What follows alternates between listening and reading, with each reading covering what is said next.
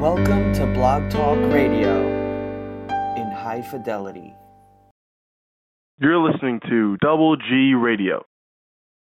To all the non-believers, to all the non-believers, anybody can be beat. The waiting is over. The New York Rangers are the Stanley Cup champions. And this one will last a lifetime. In the hands of Anthony. Anthony for three. Puts it in. It's by one with 8.2 remaining. He's out. It has happened. In their 51st season, Johan Santana has thrown the first no-hitter in New York Mets history. Lock it, Torres alone. Ball game over. Yankees win. The Yankees win. Kick back, relax, and enjoy our expert analysis of all pro teams in the concrete jungle. Can't wait. So just when you think the summer is going to be boring and we're done with basketball news, Kyrie Irving messes everything up for everybody. I'm Kahlil. Jason coming up soon. This is the Box Out. Your Thursday night basketball show starts right now.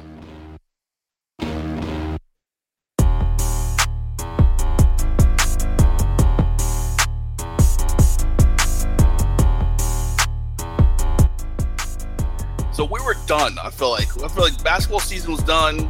Free agency was over. Things are calming down. We have some special topics for the Box Out this rest of summer. And now this.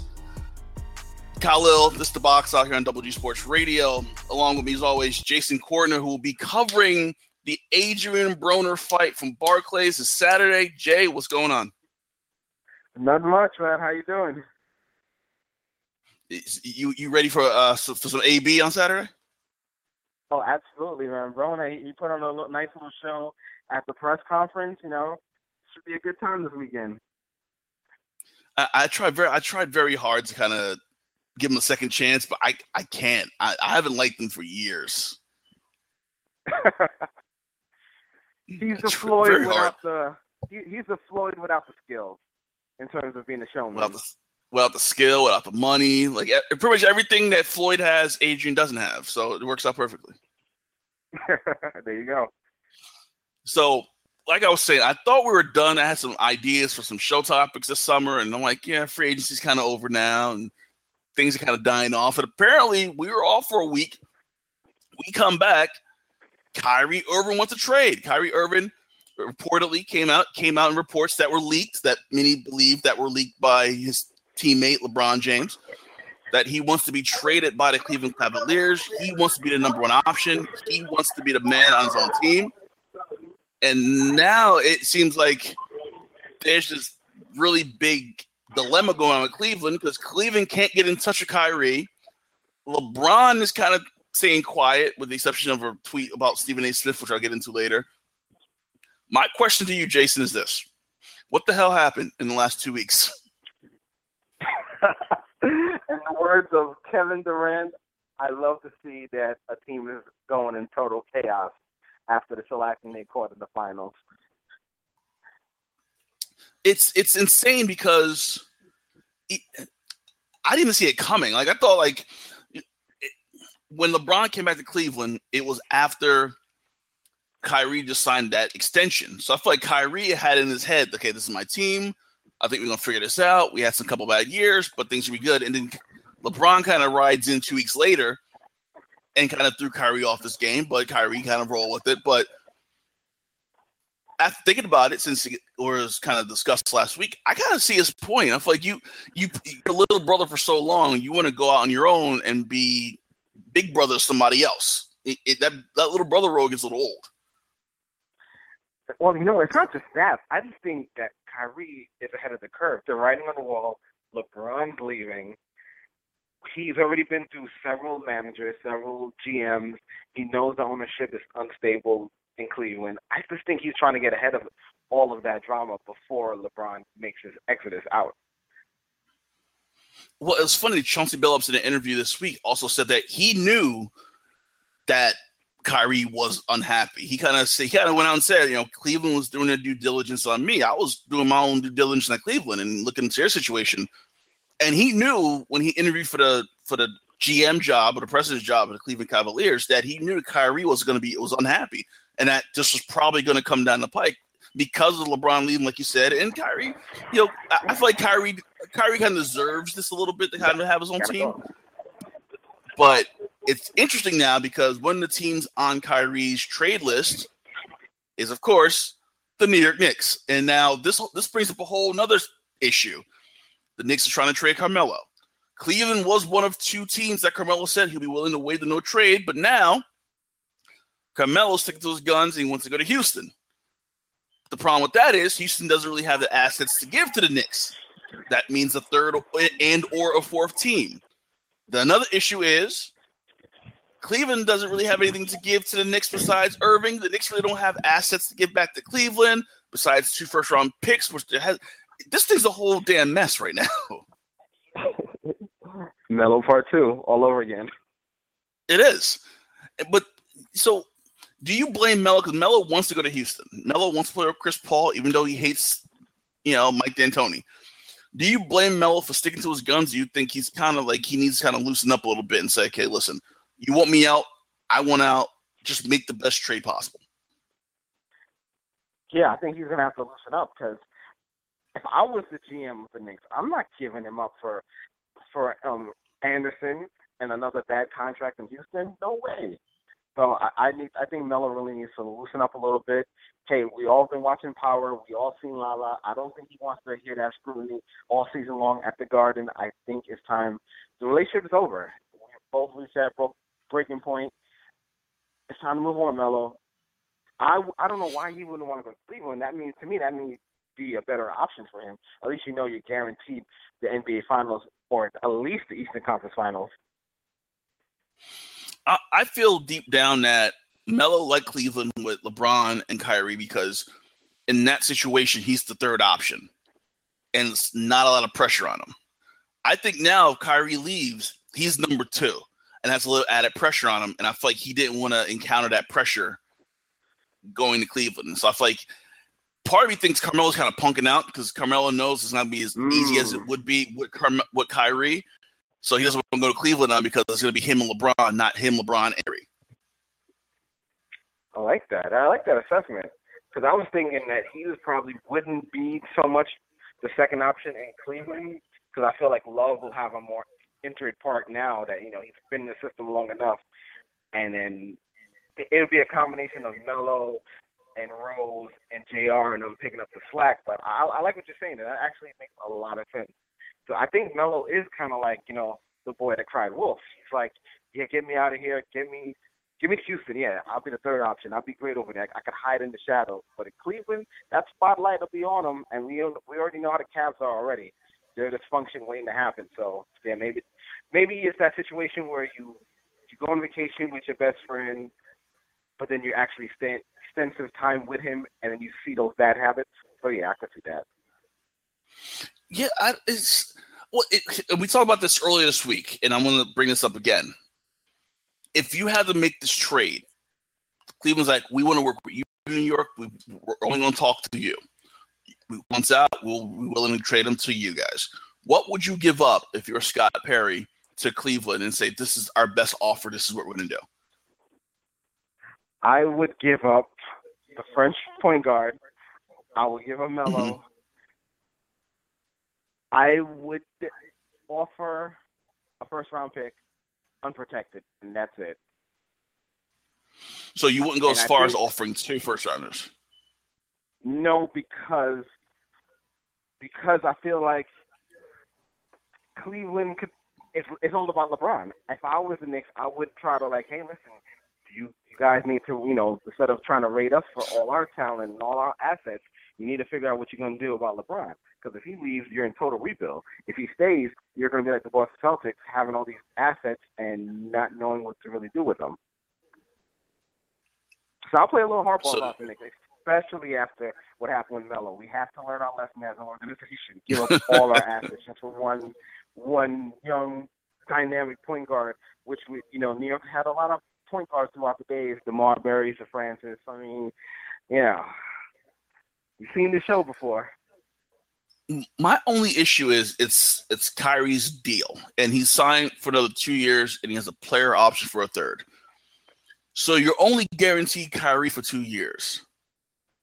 There has to be some type of heir apparent to Kyrie. Will Frank, the French point guard, be that guy? I don't know. I'm still not sold on him completely. I'm still pissed that we didn't get Malik Monk. It's been like 2 months. I'm still angry that we don't have Malik Monk on the roster. But it's only having for 2 years that freaks me out, because I feel like he's gonna jump. He's gonna decline the player option. He's gonna leave after 2 years. And then that's where the Porzingis conversation comes in, because people are like, well, just give up Porzingis. Just give him up. It's like, no, we have Porzingis for another 2. And if we treat him right, he will resign. He will do the extension, and it's worth a lot of money to him if he stays with New York. So the conversation has been going on with Porzingis for Irving. So Porzingis and or 1 or 2 first-round draft picks for Irving. That conversation kind of stopped me cold. Like, you're willing to give up your future, the guy you want to build around, for a guy that you're only going to have for 2 years. Yeah, I would not do that. I mean, we do not need the hometown kid at that expense. Not at all. I wouldn't give up Porzingis. I would try to build. If I'm the Knicks, I'm building everything around Porzingis, and I'm doing my best to assure him that he's the franchise, that we plan on building everything around him. Because I think if they don't do that, they don't go that route of pleasing Porzingis, he's out of here in 2 years. And then what? You're back at the bottom. So I don't think the Knicks need to, gamble like that. It's going to be interesting. And going back to Houston, I feel like Daryl Morey has a plan in his head of how he wants to make this trade go down, but he can't make it go down because there's too many moving pieces. I was talking about this with someone at work. I'm like, it's the trade that he's seeing in his head. It includes like 6 teams, 24 players, some cash changing hands. It's just going to be this weird, convoluted trade that no one's going to understand. It's going to take the NBA weeks to go through.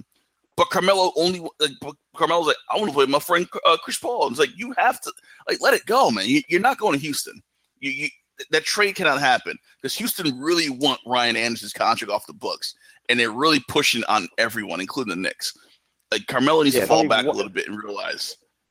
There's only one team that would probably take that contract, and that's the Nets. And I don't even think they'd do that right now.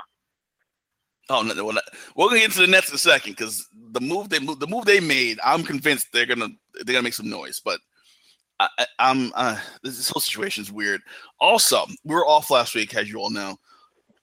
The press conference to introduce Scott Perry as the new general manager of the Knicks.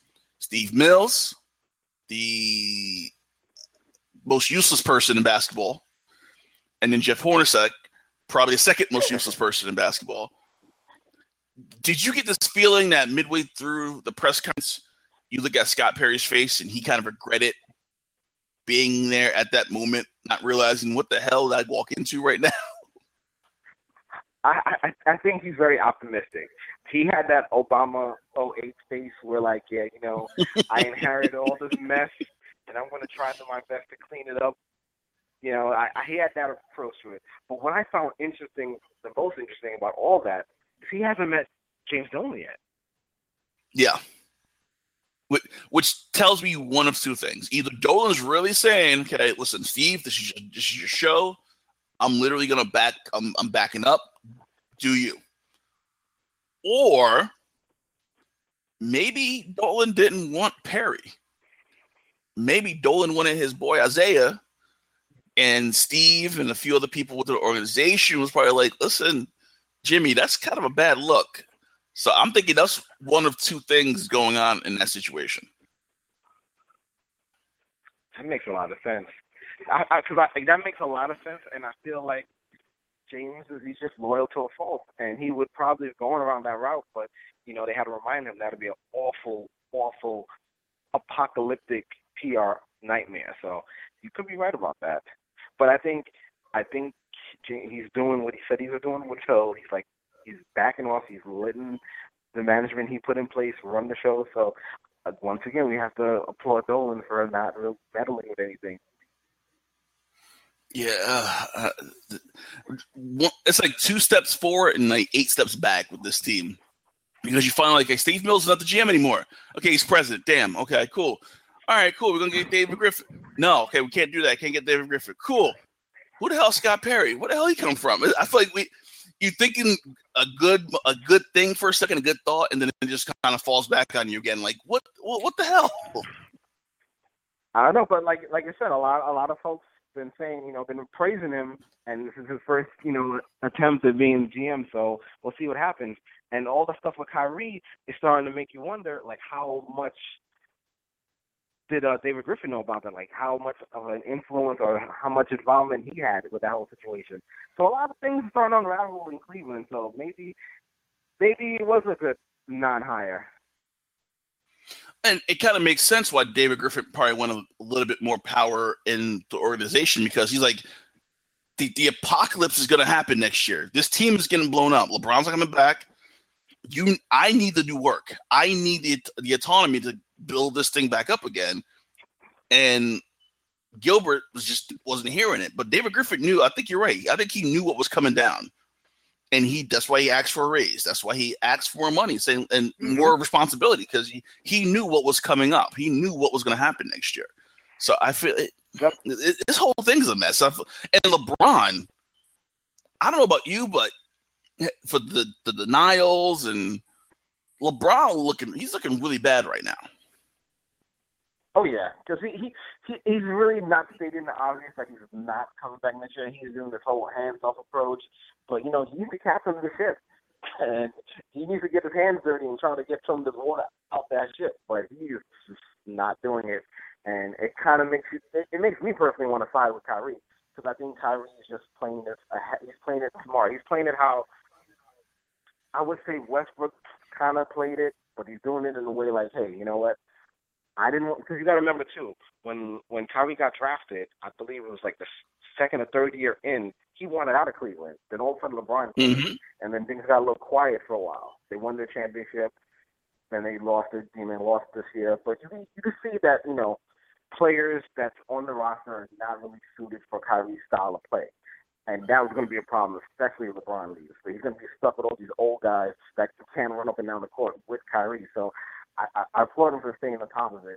But the one thing I'm worried about that I hope the Knicks don't do is, I don't know if you peeped it yesterday when Gilbert said, hey, Indiana could have got a lot more from Paul George. That was a big indication in my head that, hey, he has no problem parting ways with Irving, but he's going to demand a king's ransom for him. And I think that's the problem. I think Cleveland, and they had a press conference yesterday to introduce Cody Altman, their new general manager, who I didn't know. I listened to the Right Time with Monty Jones from last night, and he made a good point that I kind of didn't think about as I was getting ready for work this morning. I didn't know that the new GM was black with the first name. The first name threw me off. Like was it Kobe or Cody? One of those two. Altman. I'm like, oh, that's a white guy. Okay. He's a black dude. I was like, wow, okay, that's okay, another brother in power. That's always good. That's always good. Oh, we need more, but they want a king's ransom for Irving, and they're not going to get it. But if the Knicks or San Antonio, Dallas has been mentioned as like a dark horse, even though that's not on one of his lists. If they wait Cleveland out enough. And you saw Dan Gilbert's face yesterday. He looked tight yesterday. He looked pissed. He looked upset. If you wait Cleveland out long enough, that king's ransom is going to dip down a little bit, and they're going to be like, okay, what can you give us that's good for us? Wait until late August, early September for training camp. That's when Cleveland make that deal. So my advice to the Knicks or any other team that wants Kyrie Irving is probably just wait Dan Gilbert out, and eventually he's going to get pissy enough where he's going to take anything he wants. Yeah, pretty much. So it just makes you wonder. It just makes you wonder too about Cleveland. They struggled the regular season last year. I mean, they literally sleptwalked to the playoffs and then kind of turned it on a little bit. What do you think is going to happen this season with all this turmoil? These guys got to go to training camp. I think it's going to be. I see 50 wins. I'm not going over 50. I think they will somehow manage to get 50 wins, but that's it. I don't think they're going to get the number one seed in the East, and they might drop to third seed in the East. I mean, and you look at you can't have them together at training camp. You can't bring those two together. So, yeah, because reports have Kyrie not answering the phone calls to Dan Gilbert and Cleveland people. LeBron's not talking to him. Kyrie's not talking to LeBron. Now, Love is going to take the side of Cleveland because he's there, and so now you have sides. So you go to training camp, Kyrie shows up. Now you have factions. You have NWO black and white, NWO red and black, and one side. You have this whole big thing going on. You can't let that happen. One more thing. Shout out to Kevin Love for his little tweet. That had me rolling when he was like, everything was all good in Cleveland. Kick rocks. Mind, this is the same guy that was notoriously thrown under the bus, always in trade rumors for the last 2 years, and he's the first one to be like, everything's good, everything's fine in Cleveland. Wow, that was very heelish. I loved it.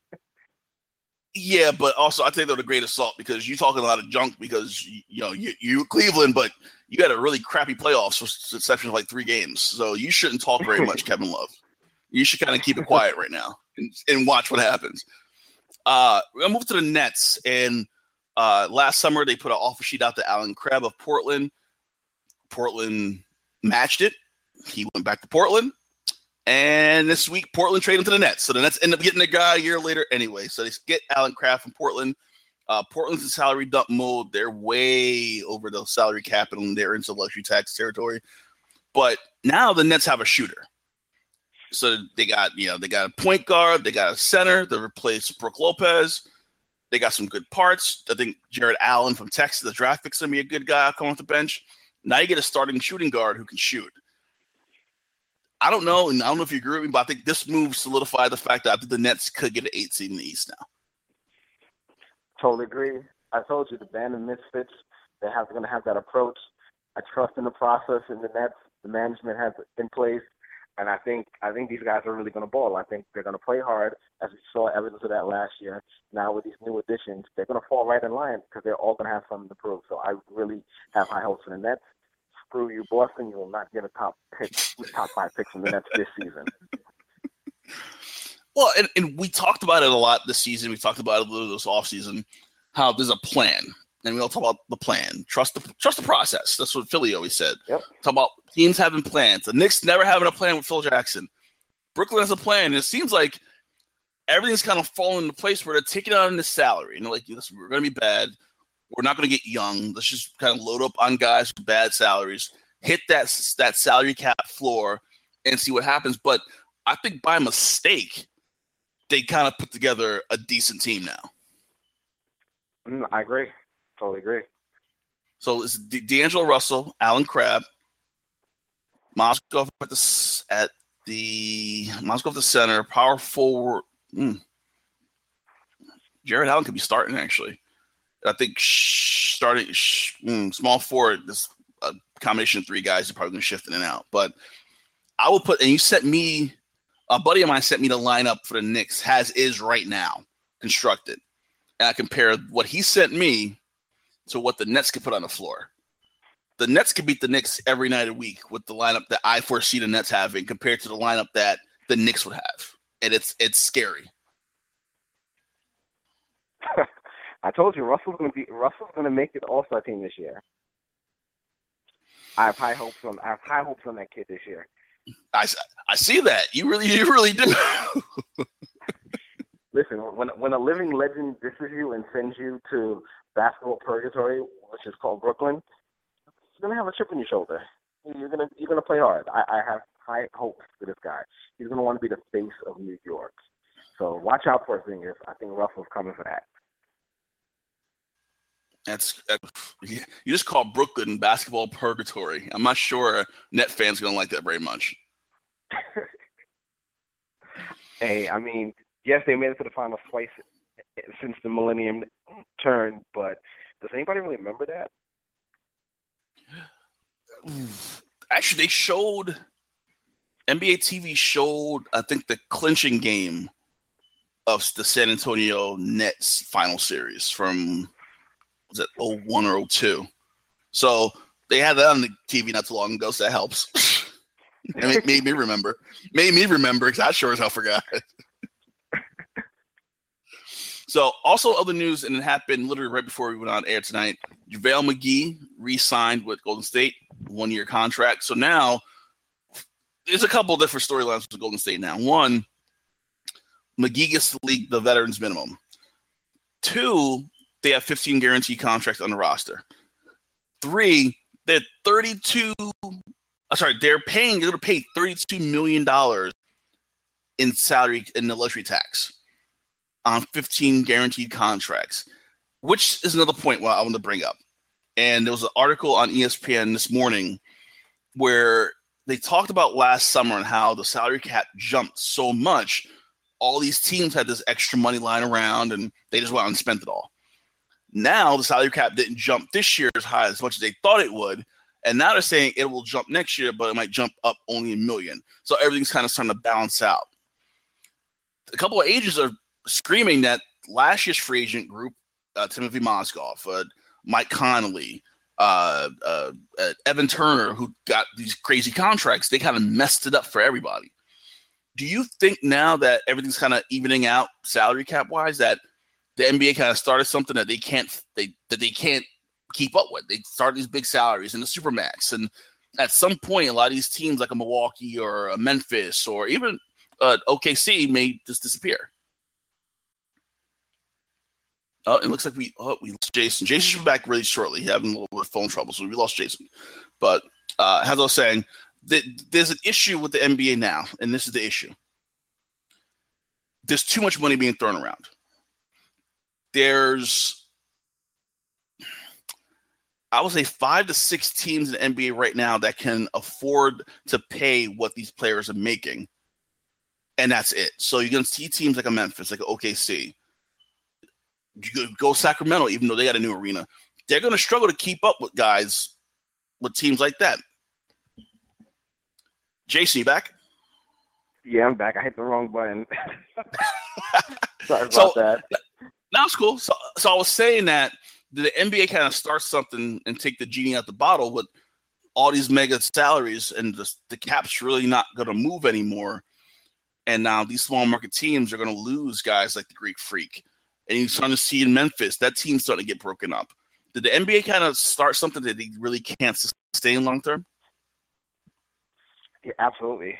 But you know what? I mean, at some point, the players' union is going to have to step involved and be like, hey, listen, you guys are turning down money from not staying these small market teams and getting that supermax deal. Like, yeah, so I feel like that to me is the bigger problem that's going to go forward in the NBA. Guys just don't want to stay where they were drafted. And especially in Eastern Conference, because the Eastern Conference looks like a wasteland right now. Except for a couple of sparks here, But like you said, if the Greek Freak leaves, which everybody leaves in Milwaukee, I mean, Kareem did. Who's to say the Greek Freak won't do it either? That's a problem. I feel like, not saying you have to stay with the small market team, but I feel like small market teams at the same time need to really try to compete. We see how Indiana done this for quite some time. And I was really disappointed on how Paul George left, because I felt like Indiana did right by him. But they were a contender. He broke his leg. And then that's when the wheels started falling off and guys got old and they had to, try to rebuild on the fly. So I think the league, that's a problem that the league can have down the line. And you kind of see where Adam Silver stepped in and kind of, talking a little bit about the Cavs situation. Because if you think about it, the Cavs are a small market team. They just don't want to admit it. It's just they have LeBron, and LeBron's just an economic, genie right there. Mm-hmm. Well, I think the issues too, and we talked about when Richard Sherman said that the NFL players should be willing to strike to try to get NBA money. And I think, I looked at that again. The NFL have a salary structure, but they don't talk about it. In the NFL, you have quarterbacks. You have quarterbacks who get the most money. Then you have wide receivers who make the most money. And then you might have an occasional receiver, the occasional running back make his early money before he turns 30 years old. An occasional corner like Revis make his money real fast. But for the most part, quarterbacks and receivers make the most money. That's where the money's going, to those two positions. And you might sprinkle in one more big contract with someone else, a D-end occasionally. Yeah. I think in the NBA, and yes, it is less players. We're not talking about 53 players on the NBA roster, but there needs to be some type of a structure. And the players union will never go for this, but they have to realize, listen, LeBron is here. LeBron's at the top. Okay. I'm sorry, Mike Conley. You're not at LeBron's level, so you're not making that money. Okay. James Harden's here. Ryan Anderson, you're down here. You're not touching that. You're not getting past X amount of dollars. Giannis is up here. Chris Middleton, you're nowhere near his level. So why are you even asking for $10 million a year? I feel like there needs to be some. And I mean, this is where a little bit of conspiracy and a little bit of collusion comes in with owners, and the owners need to get together and say, listen, we got to help each other out. We can't pay everybody $20 million a year. Some guys are going to get screwed, but it is what it is. I don't know if that's the right. I don't know if I should be promoting collusion, but I thought promote it. just to keep it fair, because I'd look at teams like a Sacramento, a Milwaukee, a Memphis. Hell, I'll go San Antonio. San Antonio's a smaller market. It's not a Houston or a Dallas. You want to keep the competitive balance. You want to keep the field level, and I feel like Houston's going to blow teams out the water with the money, especially the Texas teams, because Texas and Florida, there's no state income tax, so you're automatically ahead of the game because you don't have to pay tax down there. Yep. So it's just a thought. It's just I just feel like there's way too much money being thrown around, and everybody's getting some, and not everybody should be getting a piece of the pie at this point. Hey, I mean, the only thing I can say about that is I think that NFL players need to more worry about a guaranteed contract. They don't worry too much about the NBA, because the NBA problems are going to present themselves very shortly in the next collective bargaining. Well, yeah, and I mean, and we have another like 5 or 6 years before the next CBA and NBA, and that's gonna be weird, because I feel like once those salaries and the salary cap really evens out, and teams like, okay, you have $90 million to spend, and that's it. And then these repeat offenders of the luxury tax, when they hit it 3-4 times and they're paying quadruple what they paid the first time, all hell's gonna break loose. And that 50-50 split that they want so badly, that's gonna be a huge point of contention in the negotiations.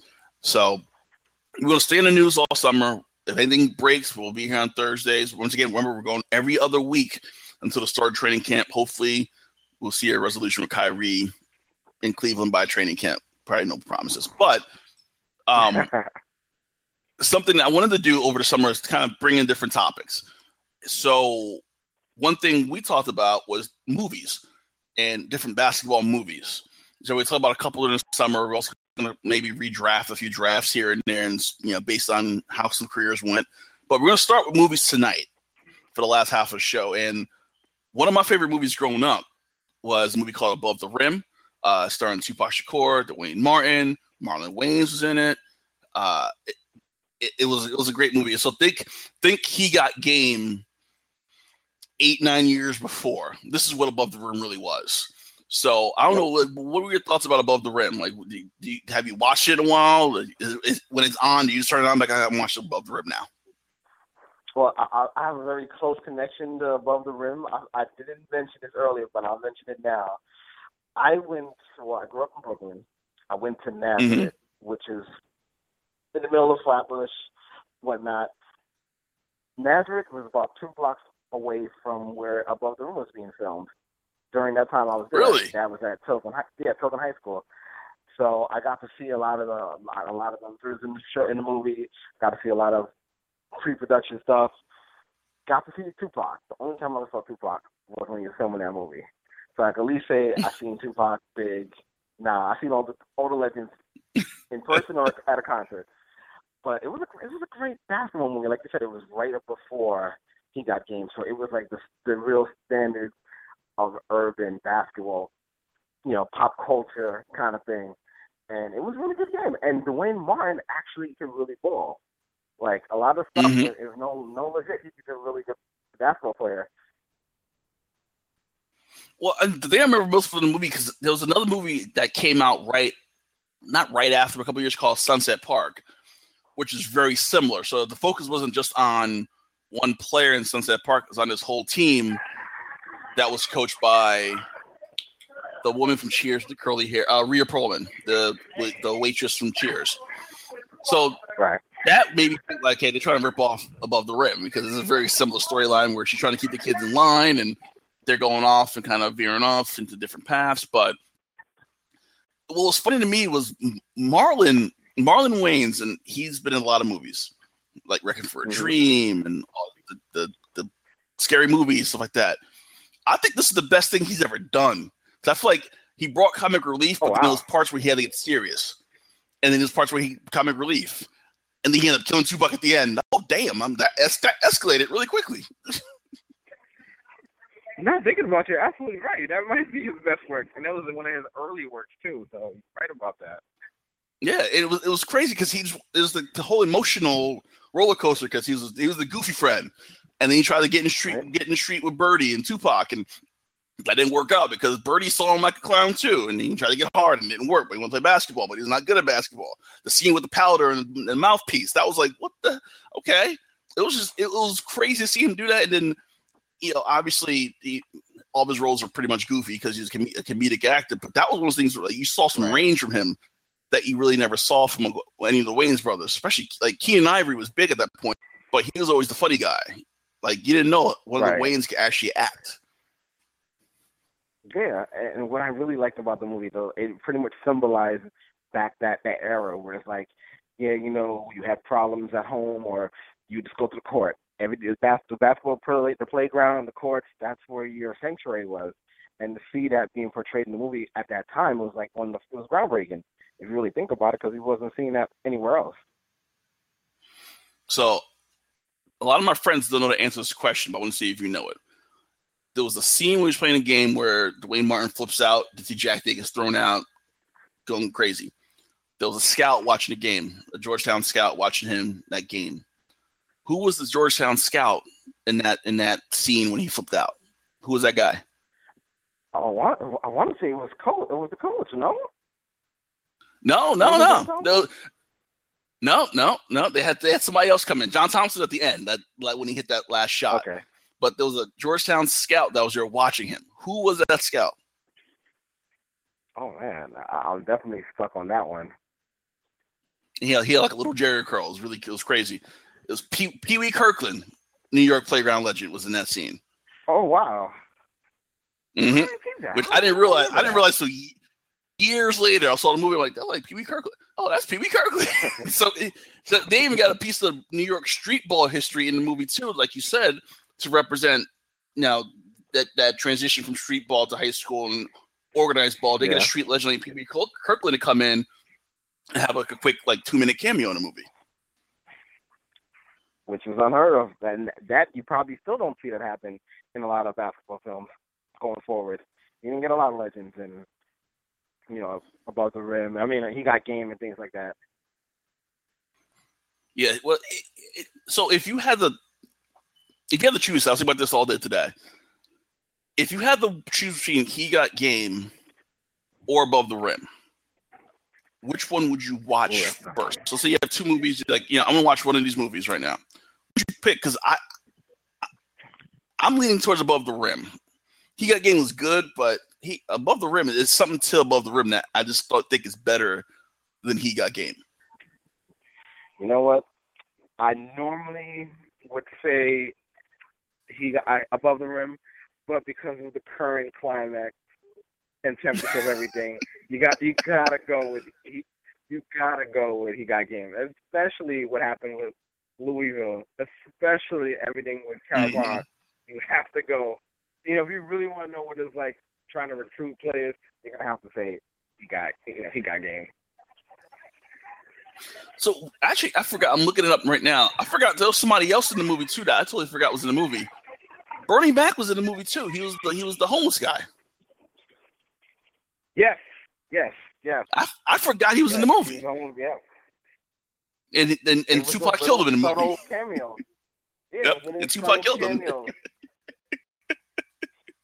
I'm like, that's Bernie Mac. Oh my God, Bernie Mac played the homeless guy. Okay, I got it now. Good times. I gotta watch that movie again. I know. I haven't watched it in a while. I still have everything in my head. Like the first scene of the movie is when Shepard comes before Shepard left the area because his friend Nutso, it was a weird scene because it was like a basketball court in like a warehouse near a window, and they were trying to see how high they could jump to hit the backboard, and Nutso missed the backboard and fell through the window of the warehouse, which I'm like, why the hell was a basketball court up in a warehouse in the first place? That always threw me off. Like that just looked dangerous. Like you shouldn't be in there. Right. Totally. Yep. And then he left, came back, and then he gets decreed to help Duane Martin's character with the jump shot. And I'm wondering too, do you think John Thompson got paid for not just him, but for Georgetown to be in that movie? Because he wanted to go to Georgetown, he ended up going to Georgetown at the end of the movie. You think John Thompson got paid? Absolutely. Because you got to remember at that time, Georgetown was, it was in this peak. In that peak run, and that was like right before Iverson. I'm pretty sure that movie had a lot to influence Iverson to go there. You think so? I think you think about it. I could see Iverson sitting there like weighing his options and then throwing in that movie and thinking about, I could probably go to Georgetown. If I don't want to go Villanova. I don't want to don't want to go Temple. Mm-hmm. Why not? Why not? So there was, and you said it before, and I there's a complaint about this movie that I don't understand, that the movie wasn't realistic enough, that it kind of went off a little bit and it got really dramatic, and then Bertie Tupac's character killing Bernie Mac's character and the shooting at the end, and that they way too crazy at the end, and it wasn't realistic. Do you think it was realistic, or obviously it's a movie. You have to add dramatic pause and things in movies, but do you think for the most part it stayed true to what it represented, what it was about? Absolutely, I thought it stayed true to what it represented, and it showed you a darker side. And hey, just because we don't hear stories about bad games at the playground, but at that time, those things were subject to happen if things escalated too far. So I thought it was a great portray of, at that time, the current climax of just how pop culture and this urban basketball was. It's a movie they got to go the extra mile of being dramatic, but again, a lot of those things could transpire. Tupac shooting the homeless guy. It's, back then there was a lot of hotheads. There was the drug game, a lot of dope boys in the streets. So yeah, I would say it was a fair, good portrayal of what could have happened.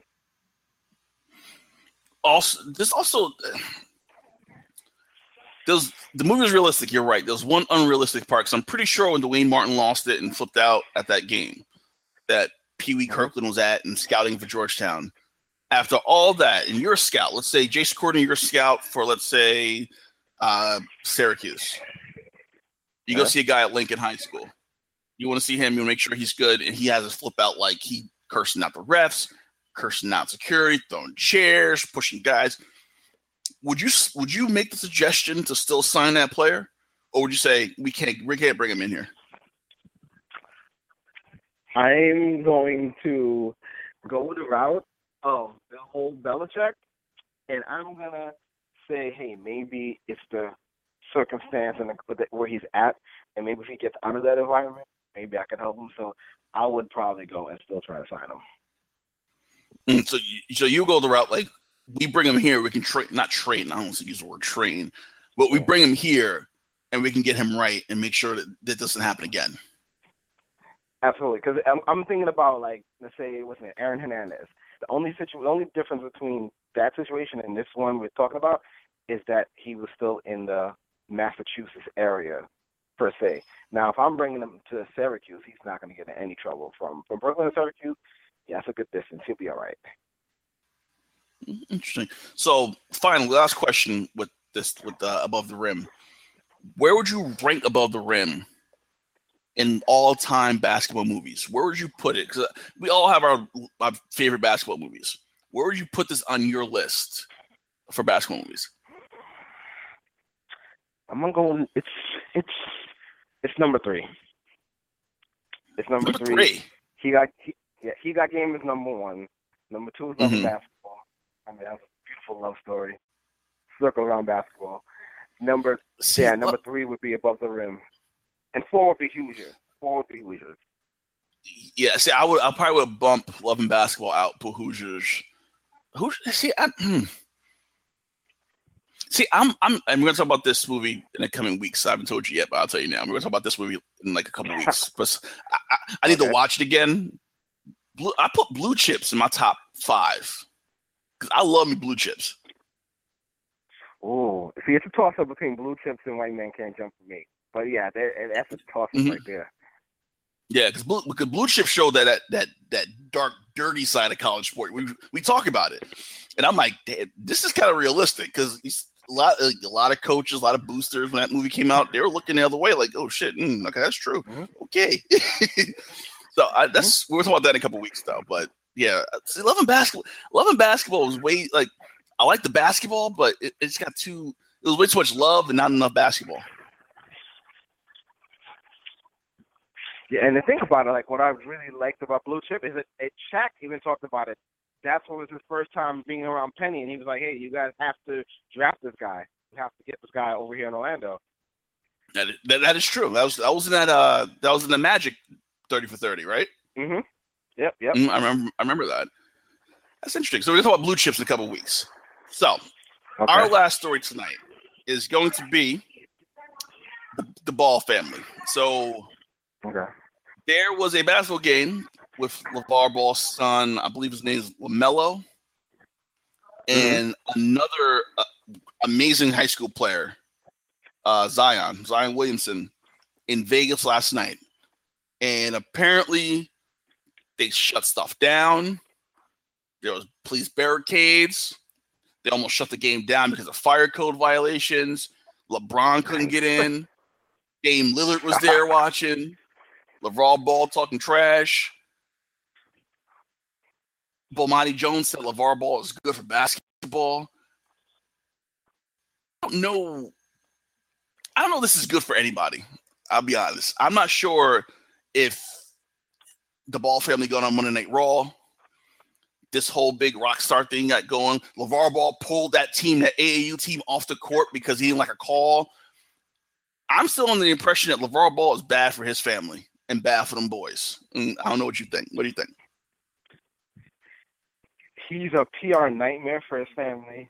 However, his kids can ball. So that's the saving grace. And he's putting that a spotlight on them.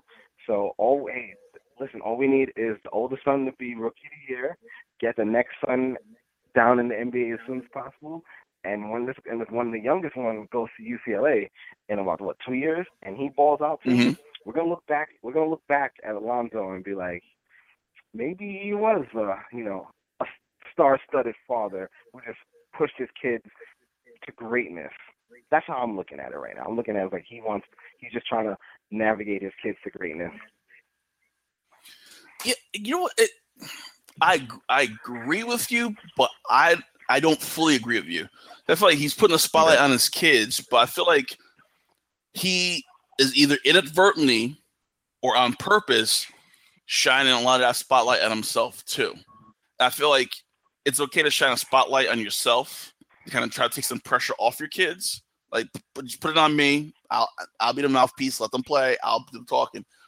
But I feel like he wants to be the center of attention. I feel like people are trying to look at him and pay attention to him more than the kids, and not has in a way to take pressure off of him, but has in a way like, look at me, I'm LeVar Ball. I raise these boys. What they do, I taught them on this. You know what I mean? Yeah. That's the part that's a little, that could be damaging. But as long as they produce on the court, he's looking like a marketing genius right now. Yeah, and definitely, LeVar played his butt off in Vegas in Summer League. LaMelo looks good. The summer for the Ball family has been really good. I mean, you take away that Monday Night Raw appearance where LaMelo kind of let an N-word slip live on TV. Take that away, they had a good summer. but you know what? Even that was pretty cool because it was his first appearance in the Staples Center. So he kind of like made sure he beat the Lakers to that. Like, hey, you don't gotta wait till preseason. Come to Monday Night Raw. You get your first look at the new face of the franchise. That was kind of smart. Of course, it didn't go according to plan, but it was kind of ambitious. Yeah, but my issue with that was I remember that night watching it, and I was watching with my roommate, and see, and the crowd in L.A., those Laker fans weren't the ones in Vegas cheering on Lonzo and chant MVP. Those people didn't go to Vegas for Summer League. He didn't get a great reaction when he came out, Lonzo. He didn't get this crazy. He didn't get this road warrior pop. We talk about wrestling now that these wrestlers get. Like, oh my God, he didn't get that. He got kind of like this kind of subdued pop because I feel like that crowd was like, okay, yeah, we want to see Lonzo, but LeVar talking too much. We didn't come here to see you. We came here to see him, and I think that's what's happening. I feel like the fans are like, we know Lonzo could ball, but just shut the hell up. Like, we know, we got it, we get it. Your son is good. We get it. We see it. We agree. But you don't have to talk so much. He's just the extreme version of Venus and Serena's pops, and yeah, that's all he is. Oh my God, no, he's Richard Williams times 1,000. Richard Williams said some crazy stuff early in the sisters' careers, but not like this. What LeVar Ball is saying can't touch. Richard Williams can't touch what he said. I don't think there's another parent who's been like this in sports. I can't think of, like, Richard Williams was kind of like that, but he kind of toned it off. He kind of turned it off after a couple of years. I can't think of another parent in sports that has been like this with their kid. Like, and then he's wearing, like, then he's still thinking he can get a billion or two for Big Baller Brand, even though nobody's buying a shoe. And it's too much. It's way too much to deal with that man. I can't do it no more. I'm trying to be patient with him. I'm trying to be patient with him. I just hope one of his kids lands in a New York uniform in the foreseeable future. I don't know why. Imagine that. Imagine that.